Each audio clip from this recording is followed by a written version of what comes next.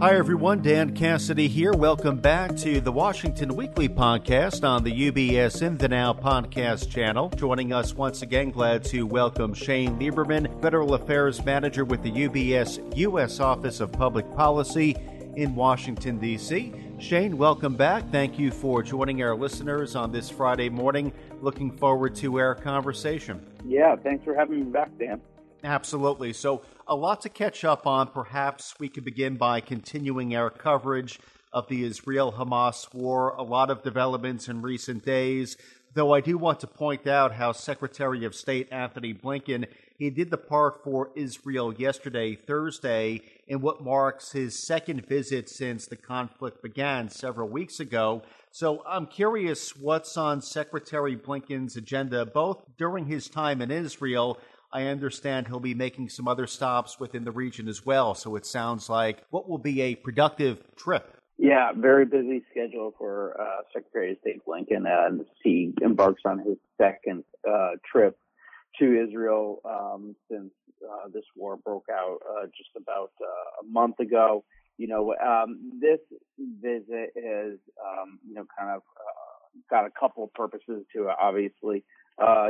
Besides showing the U.S.'s, support for Israel, there is some nuance there, in the wake of the war and civilian casualties, Secretary Blinken is trying to advocate for some kind of pause in the airstrikes in Gaza to allow for mediation, to allow for, essentially humanitarian pause. And, I think Israel is put in a tough spot here because they do not want to pause. I mean, they are fully invested in their effort to destroy Hamas. In their opinion, and on the humanitarian side, they have warned the citizens of the northern half of Gaza for weeks now that they need to evacuate and go to the southern portion of Gaza to be safe.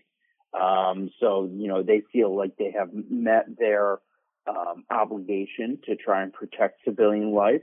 And, while there are many in the international community that are really pushing for a ceasefire, I don't see one coming, at best, maybe some kind of pause for humanitarian aid. But I think Israel is committed to their goal of eradicating Hamas. Additionally, as you mentioned, Secretary Blinken is going to be making the rounds if he can. We saw last time he was there that meetings in Jordan and with Palestinian leaders were canceled. So we'll see what happens there. But he's also trying to think about and have conversations about, what happens to Gaza, after all of this is completed, after Israel, pulls out its ground troops, what happens? It's almost a new day one. And so, I think that will require a lot of planning because, in the back of people's minds is, who takes power after Hamas? Is it someone basically the same or is it someone even worse? So this is a very delicate balance that I think Secretary Blinken is trying to handle while he's over there. And, as you and I have talked about before, this is a conflict that's going to rage on for a while because, there are sensitivities not only with respect to the hostages, but also, potential for this to flare up in other places. We see Hezbollah massing on Israel's northern border, and Iran keep pushing Hezbollah potentially into the conflict. And, that would obviously be very dangerous for not only Israel, but the region for this conflict to expand. Yeah, well, it does sound like Secretary of State Blinken will be having a lot of critical conversations, meetings over the next few days. So certainly we'll keep our eyes on this and we can follow up and see what comes from these meetings during our next conversation. I do want to come back stateside because the Biden administration is putting forth efforts to combat perception that crime is on the rise across the U.S. by offering funding to multiple states. Do we know exactly, Shane, what the grants will be aimed at? Yeah, it's a total of over $330 million. That is to hire police officers, improve security at schools. So, this comes from an existing program of the Office of Community-Oriented Policing Services, also known as COPS, which has actually been around, I think, since the Clinton era. And so you're going to receive, there's going to be money of over $200 million that's directly to hire 1,700 police officers. But then there'll be a chunk of money, about $73 million for 206 school districts and other public agencies to improve security at schools and, other components of it. So, you're right. The overarching theme there, though, is that the Biden administration is trying to show that they're taking crime seriously, as many cities and localities deal with increasing crime, some nonviolent, but many are seeing a rise in violent crimes. So I think you're also seeing Republicans at the same time try to put this on display that Biden and Democrats at large have been weak on crime. So, this is for Democrats a positive in the sense that they are trying to show that they recognize the issue and are, taking it seriously. Republicans on the other side may say this is too little, too late. You've already let crime get out of control. I think we'll see how voters actually view this issue, because we have some local elections on Tuesday, and some of this will be on display. Now, some of the elections are dealing with obviously other issues, that are more relevant to the local community, but some of those communities are dealing with crime issues. And I think like the Kentucky governor's race will be a bellwether on the crime issue. So we'll keep an eye on that. Well, that's a good point. With Election Day being just a few days away, it will be interesting to see the impacts of these grants over time, what takes shape there. So thank you, Shane, for the color. I do want to stick with the Biden administration because we've also seen a bipartisan group of lawmakers calling on the administration to limit China's access to new chip technology, new chip design technology. And we've covered similar developments prior here on the podcast.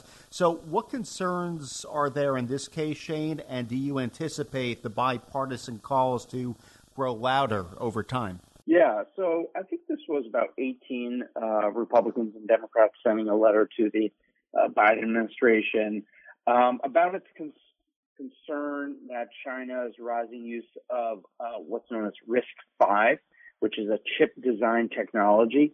Now, this chip design technology is open source, so it's essentially it's public information that anyone can use, but it competes with costly proprietary technology from other manufacturers like Intel, right?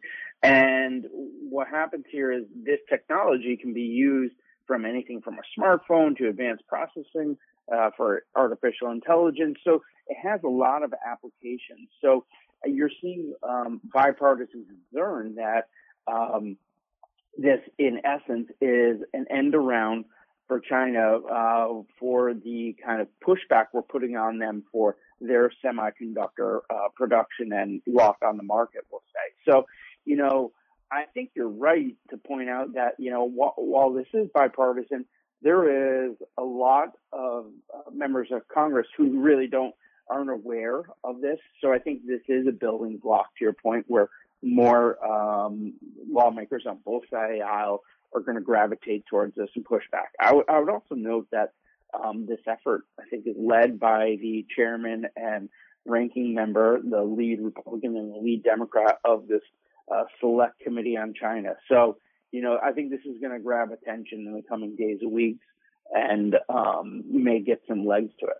Yeah, a lot of implications here, though, always encouraging as well to see bipartisan efforts. I do want to stick with technology a bit. Now, in recent days, we've seen the Biden administration, President Biden, sign an executive order, this aimed at cutting risks associated with AI, artificial intelligence, and there's, of course, been a lot of buzz surrounding AI throughout the course of 2023. So this has drawn a lot of attention. What exactly does this order call for, Shane? That's right. This week, the Biden administration issued a long-anticipated executive order on the development of artificial intelligence. And, this reflects AI's potential to fundamentally impact all our lives. So it has to cover a wide range of issues, everything from safety and security to U.S. competitive data privacy, consumer protection, et cetera. So it's really tries to be encompassing. This executive order has many directives for federal agencies to make assessments and issue reports, while it also directs them to use existing powers to set standards. There are real limits to this approach outside of areas where there is significant direct federal authority. I think on the back side, you have the administration pushing for this because Congress is really a little bit slow to act here. The reality is that while Congress is interested in pursuing it, there's a lot of education that still needs to go on. Lawmakers are attending forums to try and understand the breadth of the impact of AI. So it's really important for the administration to act here because in some ways they can be more nimble to start dealing with this while Congress, wraps its arms around the gravity of the entire issue and tries to formulate legislation to, appropriately rein in.